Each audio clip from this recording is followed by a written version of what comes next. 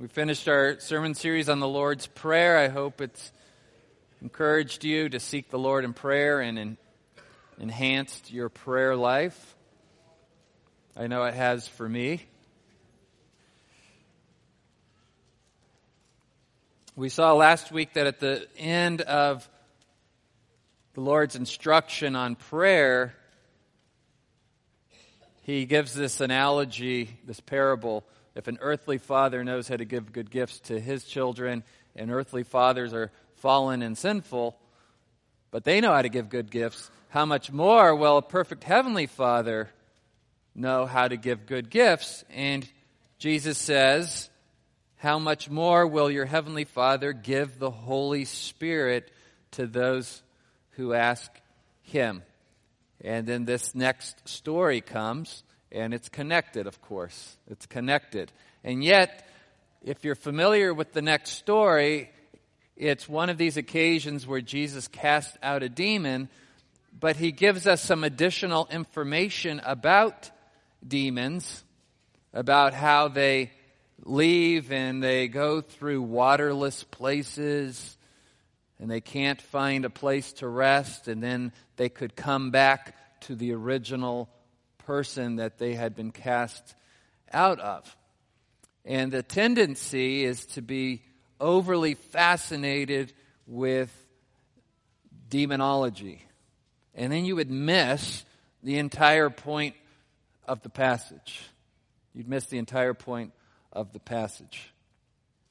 So my aim this morning is to help you understand what is going on in this scene, and by looking at how other people respond to Jesus, we have an opportunity to see our own hearts. We have an opportunity to see our own hearts. Remember, these people in the Bible don't know what we know. They don't know they're dealing with the Son of God. They don't know God in human flesh is in their presence. And I was telling first service, it's like that show, Undercover Boss. Can you raise your hand if you've seen the show Undercover Boss? Oh, I'm not the only pagan who watches TV. Okay. Undercover Boss. So the CEO of the company puts on a disguise and goes through human resources like he's been hired to work at the company, so he can hear what the employees are saying about the company and working conditions and the boss. And so here we have humanity on display talking to Jesus, not knowing He's the boss, and their true heart coming out. And we need to see this because we like to say the right things and do the right things and be very religious, but our hearts are never going to change if we don't know what's really going on inside there. And sometimes, let's be honest, all the time, it's easier to see sin in other people than in ourselves. And so Paul says in 1 Corinthians 10 that all these stories in the Old Testament are given to us as an example. They're given to us as an example. God providentially and sovereignly arranged these things to happen in the life of Israel, first and foremost, for His interaction with those people at that time, and also to pave the way for Messiah to come. But God is always doing way more than we understand at any given moment. And part of what He was doing in Israel's history was knowing that we would need examples recorded for us. And so He sovereignly arranged these circumstances in Israel's history for our benefit. And likewise, we look at the New Testament and we see that the way people are responding to Jesus teach us something about ourselves. And it's easier to see where we make mistakes in responding to Jesus when other people are doing it. All right, so it's going to take humility this morning to look at the Scripture and go, oh, I'm not like that, am I? Yeah, I am like that. And that is the beginning of our relationship being restored with God, is when we say, yeah, I am like that. That is me.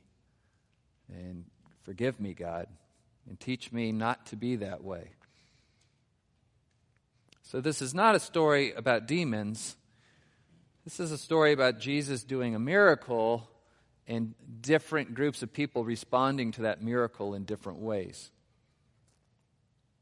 Many were amazed and became his followers, only to see more miracles and be amazed and entertained. Many were amazed and convicted that this man is from God and I need to listen to him, and eventually became children of God through faith in Christ. But many saw the miracles, and since Jesus didn't affirm what they already believed about themselves and the world, needed a way to explain away those miracles, needed a way to deny his authority, needed a way to deny his authority so that they wouldn't have to listen to his rebuke and his correction. And this is one of those examples. And so this is the thought pattern that I want you to kind of key in on. This is human nature 101 when relating to God. All of us in our sin nature believe that we know the truth and we know what is good, that we evaluate the world correctly. We don't naturally stop and go, maybe I'm misperceiving things. Maybe I don't have the whole picture. Maybe I'm wrong. That is just not our natural tendency. Step 2 then is, since we know what is true and what is good, then by my standard of what is true and what is good, I must be right and I must be good. That's our natural tendency. Even people who walk around going, oh, I'm this horrible person, if you kind of dig past the rhetoric, you find out they don't really believe that about themselves. There's two sides to the pride coin, the arrogant, I'm always right, and then the self-pity side of the pride coin. It says, oh, poor me. And they're both prideful. Number 3 then, along comes God, and he reveals to us what is true and what is good, and it doesn't align with our evaluation. So now we have a dilemma. And psychologists call it cognitive dissonance. There's your cognitive thinking dissonance. I can't get these to reconcile. Every time you read God's Word or come and hear a sermon, there should be a certain amount of cognitive dissonance. A dilemma. Wait, this is truth, but it's telling me things that I don't think that are true about myself. So I have a choice to make. Do I reinterpret the Scriptures until it reads the way that makes me comfortable?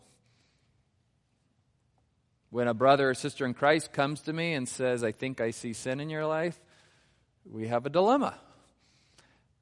Or, I think you're misjudging your circumstances. And you have a choice to make, a dilemma. Am I right and they're wrong? Am I misinformed and they have it right? Is everybody ganging up on me? Are they seeing something that I don't see? We're faced with these dilemmas all the time. But when God is the one who's revealing to us, the answer is never, he must be wrong on this one. And yet, that is exactly the heart of man. That is the heart of sin. That is the root heart of sin. That I am sitting in judgment of God. I have the final word. I have the final say. I have veto power. It's my life. It's my life. Now, here we see in the pages of Scripture, Jesus doing some amazing miracles, and they keep using this word we translate amazed, but the word in the Greek is kind of literally this like being outside of your own mind. Like we would say, it blew my mind. You know, I see the young people doing that, just my mind exploded. I can't wrap my mind around this. You know, I don't have a category for this. I've never seen anything like this, and I have no explanation for it. That kind of amazement. I don't know how to respond to this. I'm dumbfounded. That would be a good translation. Dumbfounded. Like, I'm speechless. And so whatever it is that Jesus did when he casted out this demon, it wasn't like anything these people had ever seen. And let me assure you, they had seen all kinds of demon deliverance. There were Jewish exorcists that day, and they probably charged a lot of money. And they had their ritual and certain ways they would do it, and I'm sure there was this kind who did it this way and this kind who did it this way. And Jesus steps in and he does it in a way no one has ever seen before, because with a word, thank you, I misfired. With a word, the demon's gone immediately. Immediately. And they're amazed, they're astounded. And so now, you're faced with this dilemma. This guy obviously is different. This guy has authority. This guy has power. And he doesn't agree with our entire religious system. He doesn't agree with the religious leaders of the day. In fact, he's rebuking them. He's calling them out for their hypocrisy. And he's not pulling any punches. On the contrary, he's hanging out with the lowlifes, the sinners, the tax collectors, the prostitutes, the people who know they're not good. And he's demonstrating compassion and mercy towards them. This is causing massive cognitive dissonance for people. So something's got to give.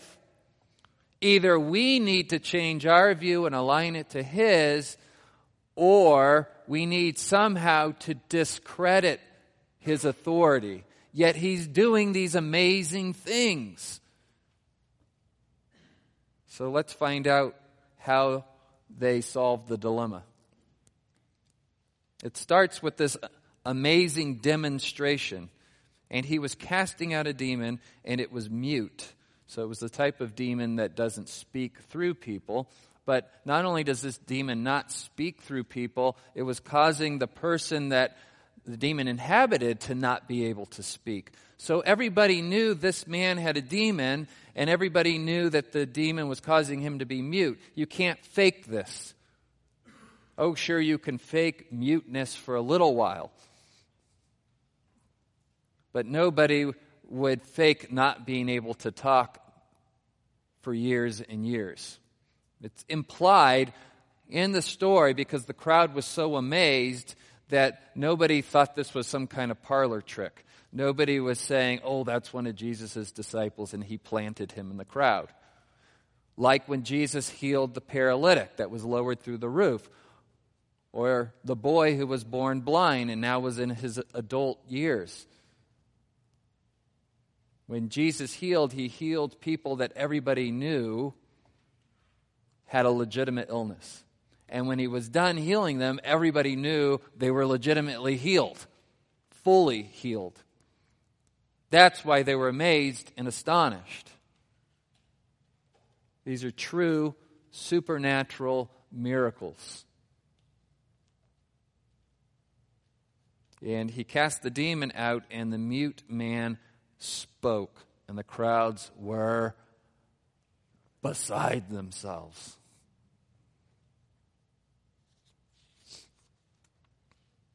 Now, what should your response be after you're amazed? Well, first, you should be happy for this man. And yet, time and time again, we see groups of people at these scenes not caring about the compassion and the wonderful healing that has just taken place, but we hear things like, well, he shouldn't be doing that on the Sabbath. Or, if he knew what kind of woman she was, he wouldn't let her hang out with him. Or, let's not be amazed that he just healed a paralytic who's been paralyzed his whole life and was able to get up and walk, but let's all get caught up in the fact that he also told them, your sins are forgiven. You can't say that. Only God can say that. Right. You're absolutely right. And only God can heal a paralytic in this way. Connect the dots, people.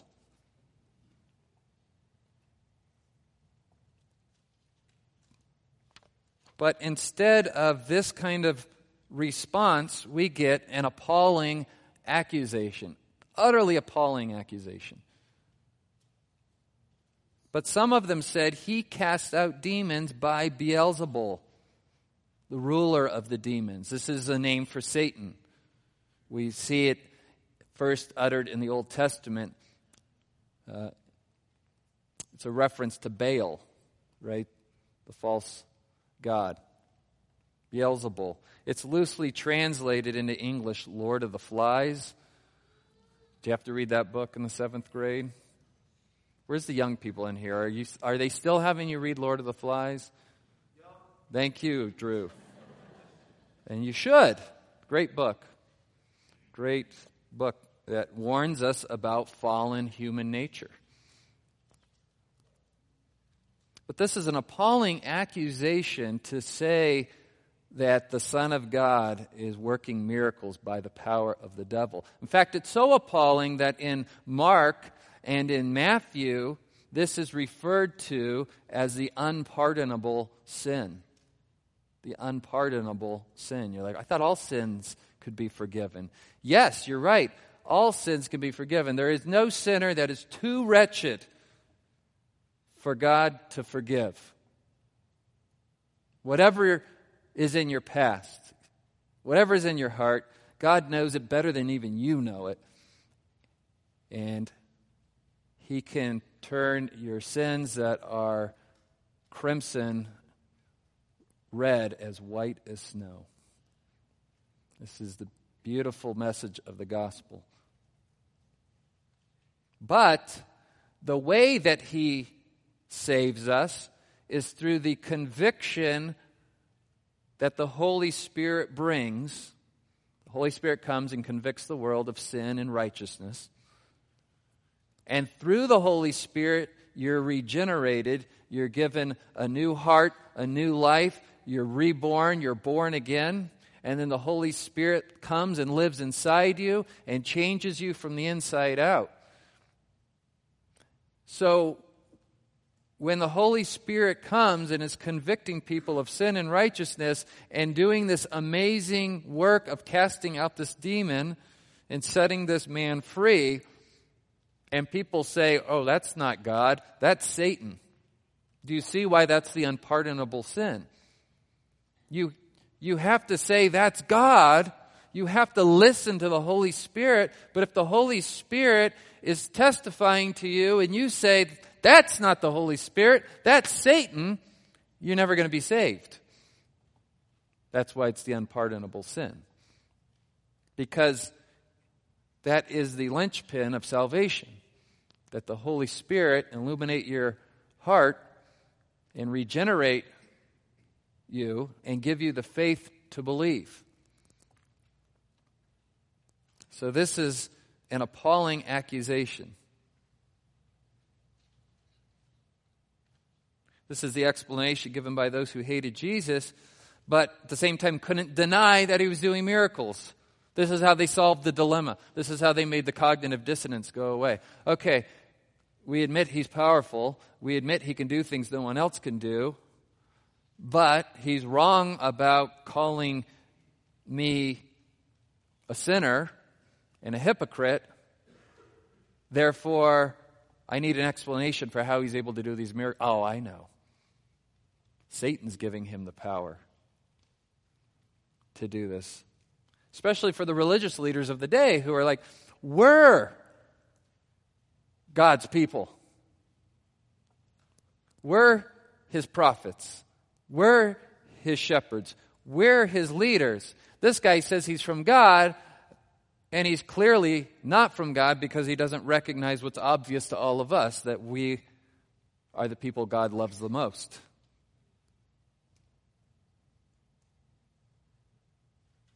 Instead of saying, wait, maybe this guy sees something we don't.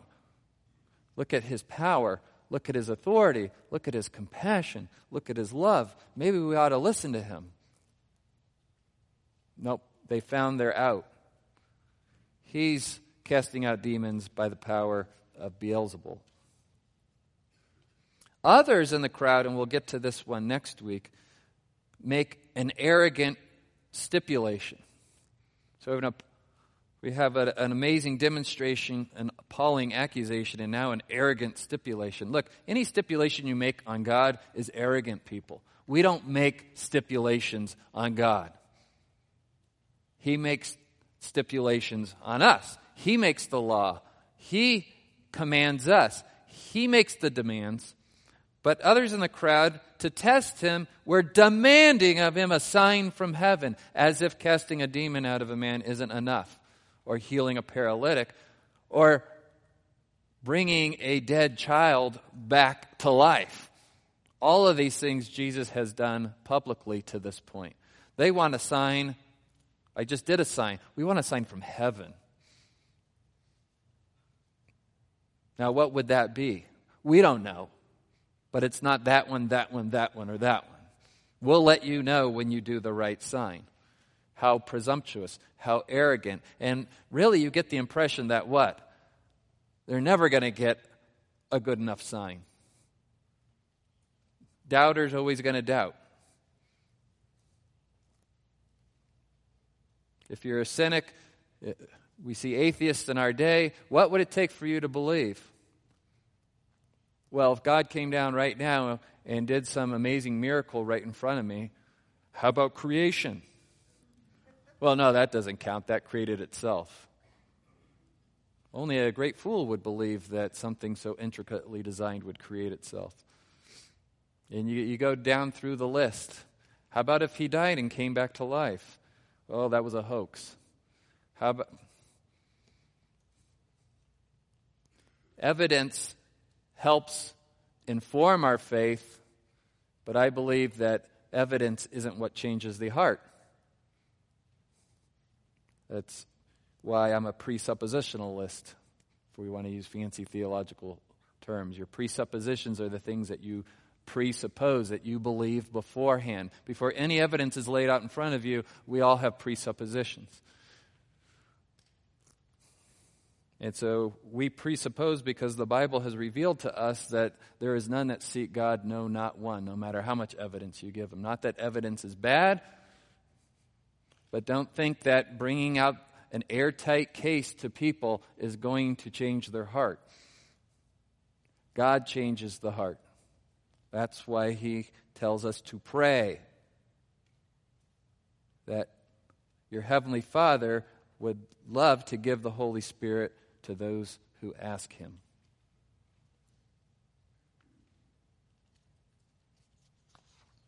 So Jesus now speaks. God will speak now. And he's going to give us an accurate estimation. His view of what is going on is the accurate view, right? It is the truth.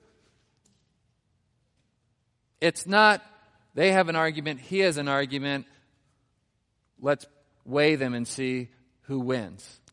This is God speaking. He has the final word. Even when the final word doesn't make sense to us, even when the final word doesn't agree with our view of the world. Right? It's like telling people, you could not believe in gravity, but I wouldn't jump off that building if I were you. Truth is outside of us. It's over us. We submit to truth. And here's what Jesus says. He knew their thoughts. He knew their thoughts. He knew their heart. Remember, Jesus, fully God, fully man. He's omniscient as God. In his humanity, his omniscience somewhat veiled. I don't know exactly in what way and how to articulate that, and I'm always very careful there, but when we're talking about the hypostatic union, how Jesus is fully God and fully man, we have to walk carefully and talk carefully. So, in his omniscience, he knows people's hearts.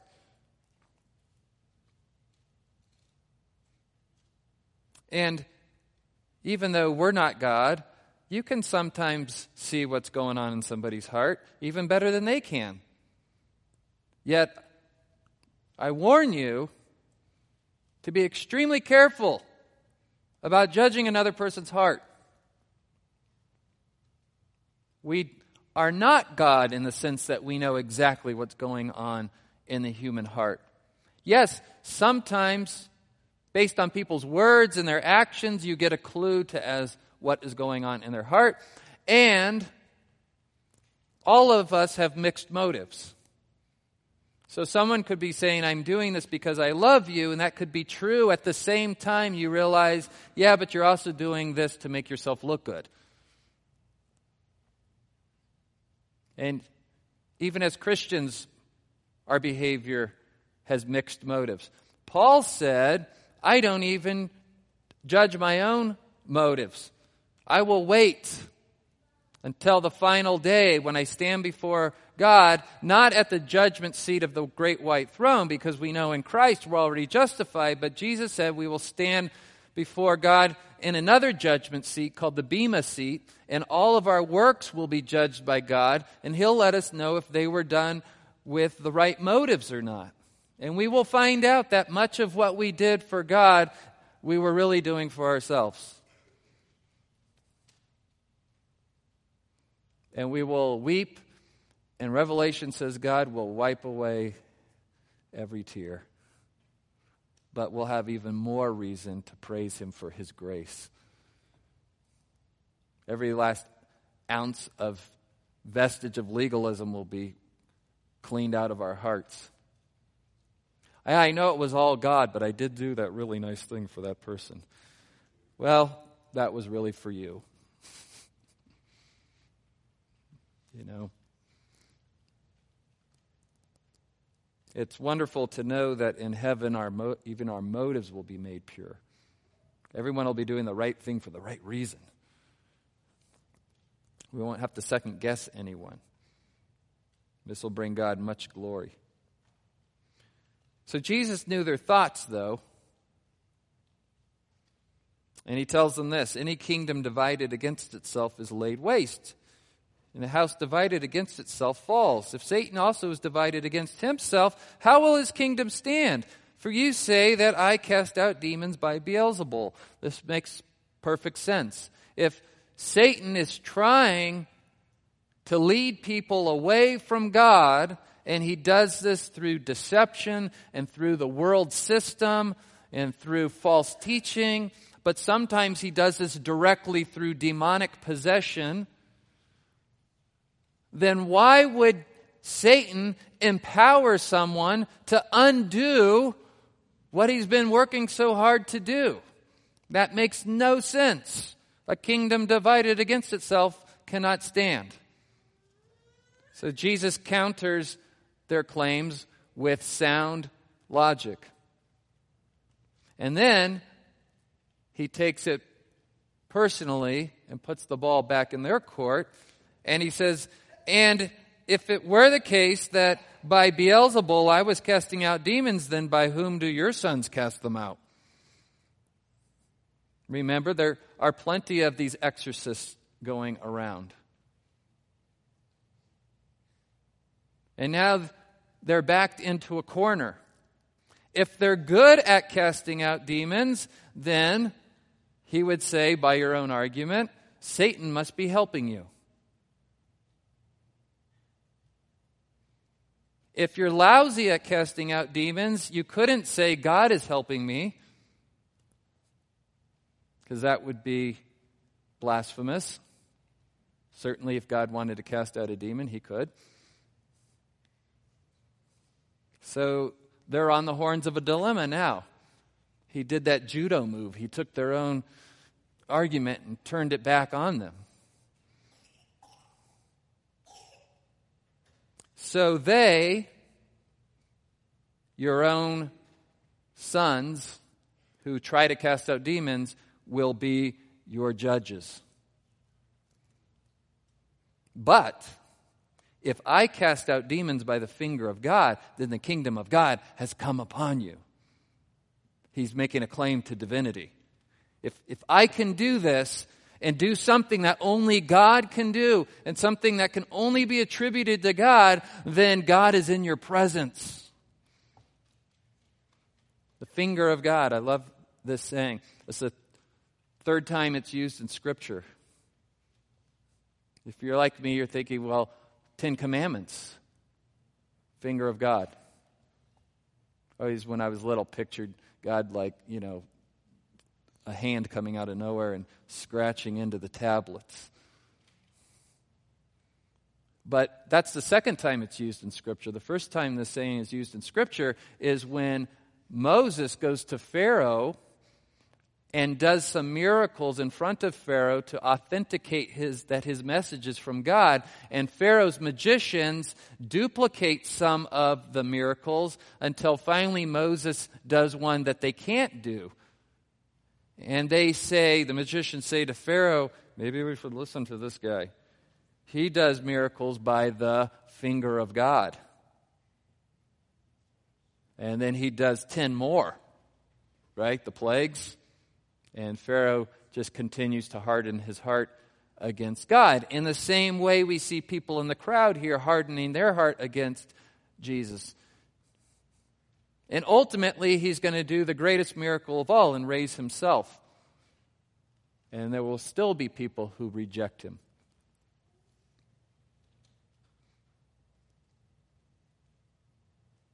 There's a connection here between the miracle of God's and the authority of God's word. You have the finger of God miracles authenticating that Moses' message is from God. And you have the finger of God writing the 10 Commandments, authenticating that Moses is the prophet of God.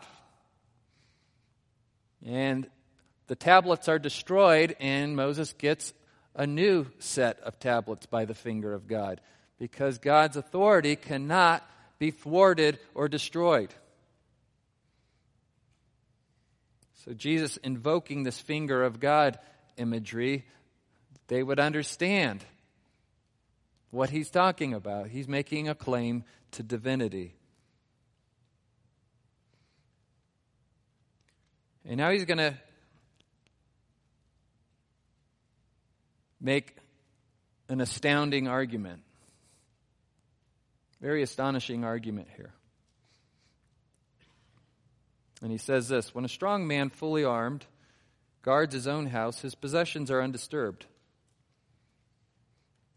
But when someone stronger than he attacks him and overpowers him, he takes away from him all his armor on which he has relied and distributes his plunder. He who is not with me is against me, and he who does not gather with me scatters. Here's what he's saying. Satan is the strong man in this parable. Satan is the strong man in this parable. When Satan possesses someone, either literally by demonic possession or figuratively by convincing the world that he is right, convincing us that the world system is the correct system, either way we're talking about satanic, demonic influence.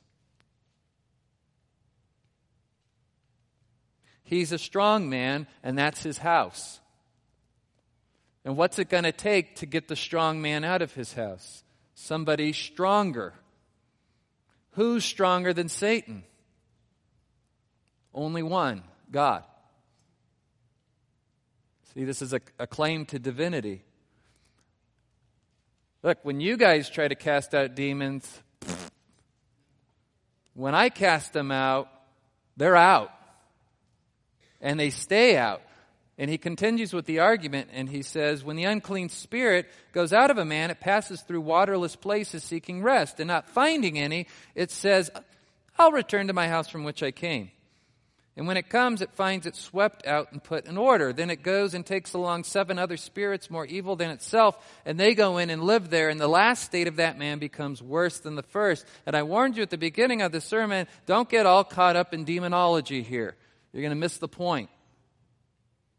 Point is he's rebuking the religious leaders of the day who attempt to cast out demons through legalism and traditionalism and who knows what other methods. But when the Holy Spirit comes in, the demon is cast out and doesn't return because somebody stronger is in the house now. Amen? Amen. Because the one living inside me is more powerful than the one living in the world.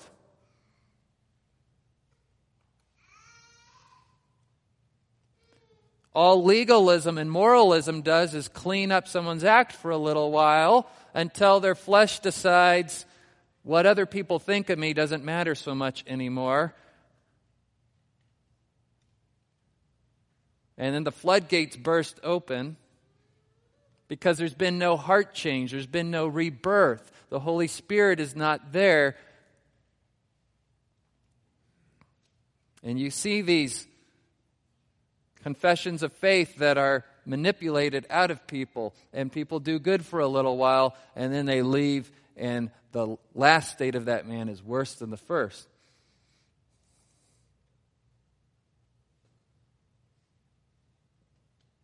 It's how crucial the Holy Spirit is, how crucial rebirth is, regeneration. Jesus said, my Heavenly Father, how much more would He like to give the gift of the Holy Spirit to those who ask? And we're not talking in some Pentecostal way. Well, you get saved first, then a little later down the road, you get the gift of the Holy Spirit, the second blessing. No.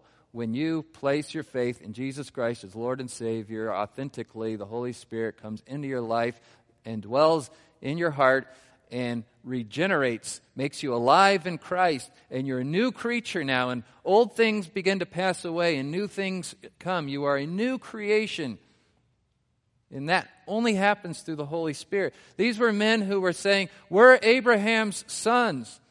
We're from the seed of Abraham. That's the wrong seed. You need the seed that's the Holy Spirit. Interesting to me that in Genesis 3:15, after the fall, God says that by the seed of the woman, which isn't normally who has the seed, right? Without me getting too graphic. That's the egg. How could you say the seed of the woman? How was Jesus conceived as a human being? By the power of the Holy Spirit. And He's the Son of God. How do we become children of God? We need to be conceived not by the seed of man. The seed of man got us into sin. We need to be conceived by the seed of the Holy Spirit. Not through traditionalism or legalism or any other ism. Through faith in Christ by the power of the Holy Spirit.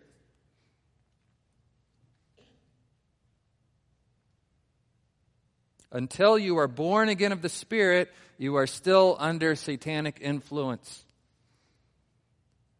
Well, I'm not demon-possessed. I didn't say you were demon-possessed. Some people are. I believe that it happened more prolifically while Jesus was on earth.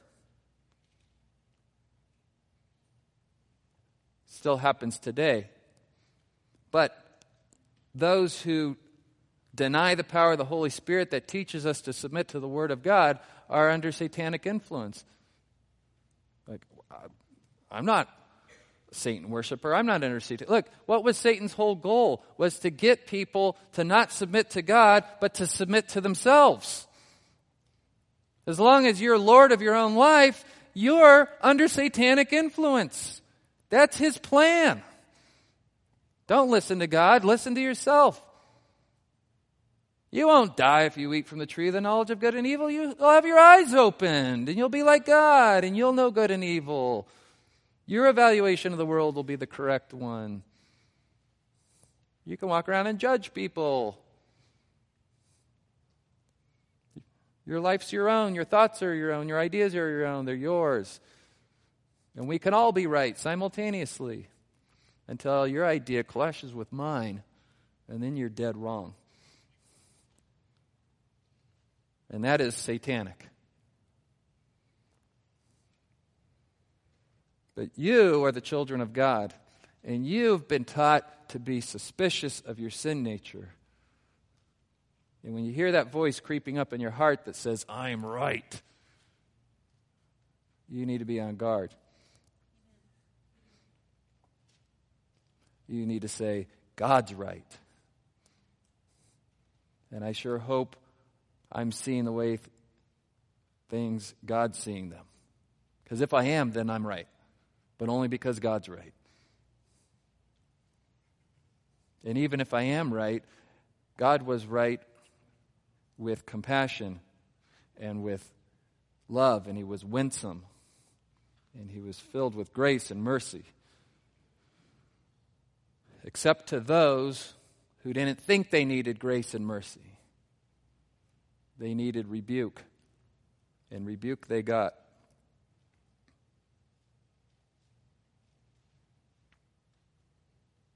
This little part of the story ends in a very curious way.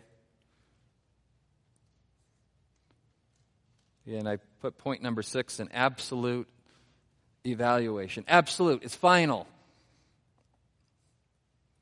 And it's a little shocking because this woman cries out from the crowd, "Blessed is the womb that bore you and the breast at which you nursed." It's intended to be a compliment, a common Jewish blessing. You see, a child, especially a young man, that is the kind of young man or child that all of us would want to raise, because that would speak volumes about me as a parent, right? Every mother's dream to have a son like this who speaks with authority and with wisdom. And here's this mom, and we see what's in her heart. Wow, I wish I had a son like that. I'd be blessed, because people would say good things about me. Blessed is the womb that bore you, or the breast at which you nursed. And Jesus says, on the contrary, where does blessing come from? Who decides what blessing looks like? Who decides who is blessed? Who decides how you're blessed? Who decides what blessing looks like? This woman has decided in her heart, and the culture has informed her what blessing looks like. I would really be a blessed woman if I had a son like that. I hope her son's not standing next to her. That's what I was thinking when I read this. There's probably some son going,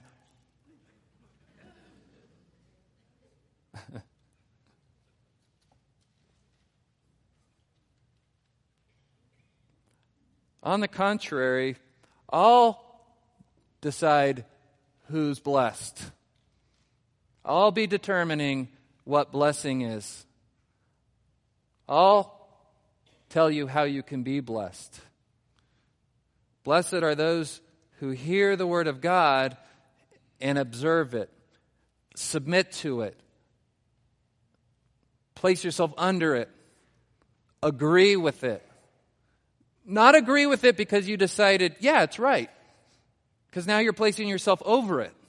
Yeah, it's right. I'll agree with that. It's acknowledging what is already right and placing yourself under it. That's who's blessed.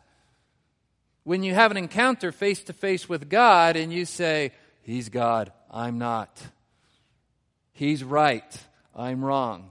He's righteous, I'm not. He's holy, I'd like to be. He's all wise, I'm a great fool. These are not things we naturally say. And when we hear people say that from a pure heart, you know the Holy Spirit's involved. A natural man's not going to utter those words with a pure heart.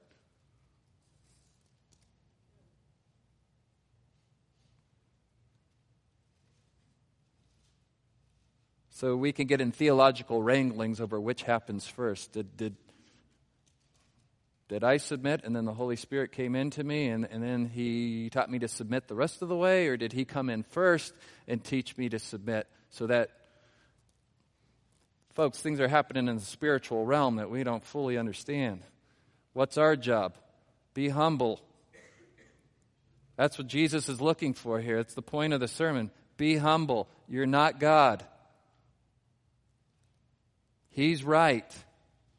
Whatever He's revealed to us in His Word is correct. It's truth. It will always be truth.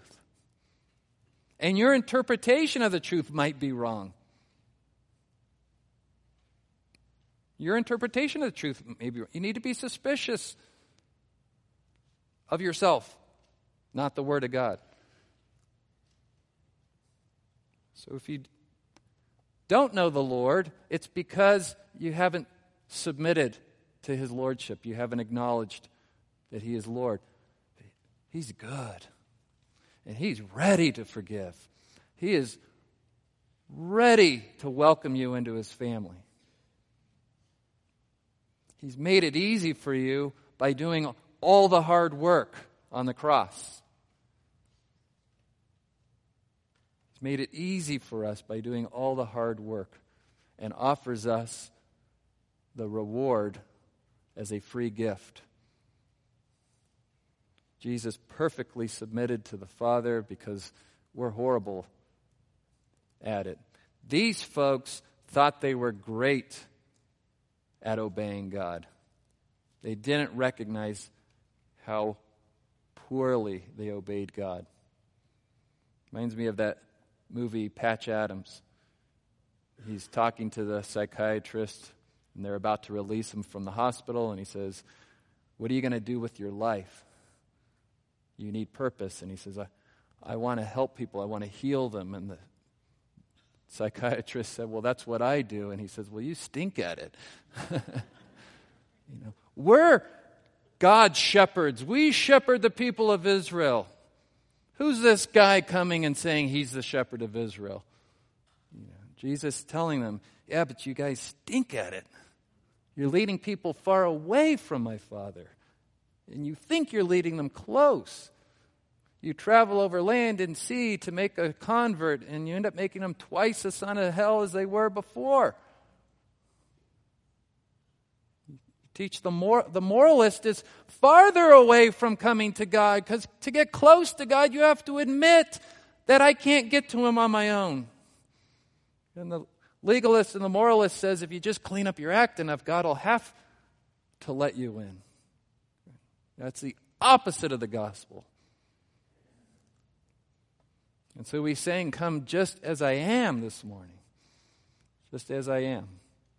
You come to God and He accepts you just as you are with a humble heart, and then He doesn't leave you just as I am. He turns you into just as He is. Turns you into the image of His Son. So I have some homework for you then. Last slide. Where do you currently sit in judgment over Jesus? And I didn't say, do you think you're currently sitting in judgment over Jesus? We all have this problem. Part of being in the body of Christ, knowing I'm forgiven, it gives me the freedom to know God will still love me even as I admit I have this ongoing problem. If while you were still sinners, Christ died for us, then we know that nothing can separate us from the love of God that is in Christ Jesus. And so we can be honest about this ugly problem we have that we sit in judgment over Jesus. So, are you aware that this is the root of all sin and the reason you need a Savior? Are you aware that your sin nature wants to have the final word over God's word? Run into this often. We read God's word together and we agree as a body of Christ that this is the word of God and it's true. It's when somebody comes in and says, in my interpretation is the word of God. Whoa. Let's come together as Christians and say, come, let us reason together with the word of God over both of us. You always have to say when you have a disagreement with someone, we could both be wrong. That's the starting point. But if we disagree, we both can't be right, but we could both be wrong. And if one of the parties can't agree on that, you've got a problem.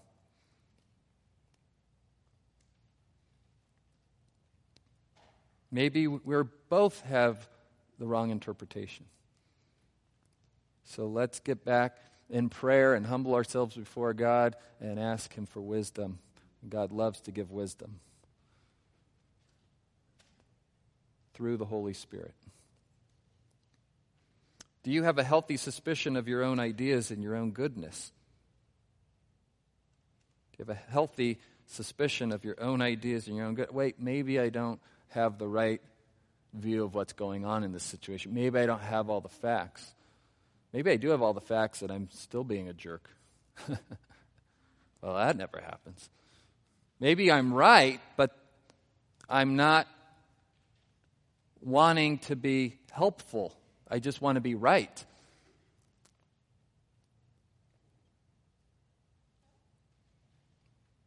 The Holy Spirit will help you with this. This does not come naturally. This is not what comes natural is to wake up each morning and say, I'm right. The way I view the world is the way it is. I've got an agenda. If they would just let me be in charge of everything, we could fix this planet. And people have been saying that for thousands of years, and they've all had their turn at it, and the planet's still a mess. And people come along and say, yeah, but I haven't had a chance yet. Instead of saying, maybe there's a pattern here. Maybe only God is big enough to solve the world's problems. And the first and foremost problem I have is, wait a minute, I need God to tell me what my biggest problem is. See, you got to catch yourself. Oh, I know what my biggest problem is. No, God knows what your biggest problem is. Ask Him and He'll tell you. And your biggest problem is that you think you know what your biggest problem is and you won't ask Him. See, that's the problem. Your biggest problem, my biggest problem is pride. Humility is the answer. Coming to God in humility and saying, forgive me, love me, take me into your family, fill me with the Holy Spirit, make me like Jesus. That's the solution to my problems. Do you know that, like all people, you and I are guilty of judging God? This is our biggest problem. Let's pray. Father, we can only call you that because Jesus has saved us. And the Holy Spirit lives in us and has adopted us as sons of God. When we come to you weak like children, dependent on you for everything, for all knowledge, for all wisdom, for all strength, for knowing how to interpret our world correctly and knowing how to interpret our own heart correctly. Forgive us for playing God. Forgive us for listening to Satan, that old serpent, that old liar. When will we finally learn that he only comes to steal, kill, and destroy, and you come to bring life? Convince us of this, Lord. Not because your arguments are inadequate. we're inadequate because of our pride. Break through our stubborn hearts. Fill us with love and truth and light for your glory and our good. Amen. Amen.